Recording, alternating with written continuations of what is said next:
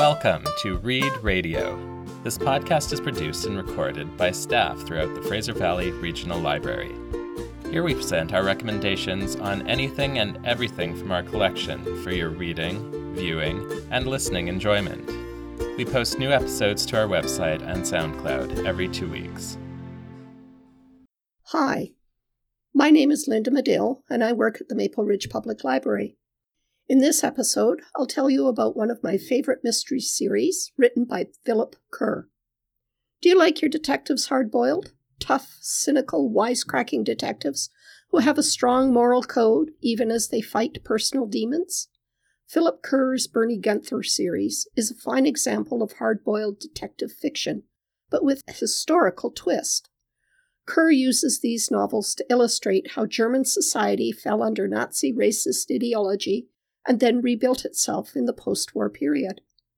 Bernie loathes everything that the Nazis stand for. He hopes that by retiring from the Berlin Criminal Investigation Unit, he can avoid working for them. But his success as a private detective only draws Bernie closer to senior Nazi politicians who make him offers he cannot refuse. Always the cynic, Bernie plots how to solve the crime while outwitting those who want him to fail. Along the way, Bernie usually meets a lovely lady or two.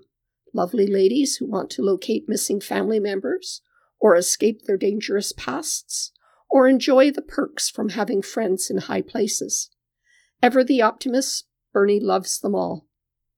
Each book can be read on its own and in any order, but if readers start with the Berlin Noir trilogy and read or listen to the books in their published order, Bernie takes us on a journey from pre-World War II Berlin to the horrors of the Russian front, to post-war Vienna filled with Cold War spies, and to German exile communities in South America.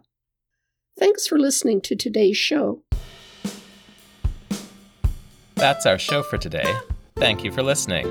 We're happy to share our recommendations and hope you keep coming back for more. Find us on Facebook, Twitter, and Instagram, and join us next time for another episode of Read Radio.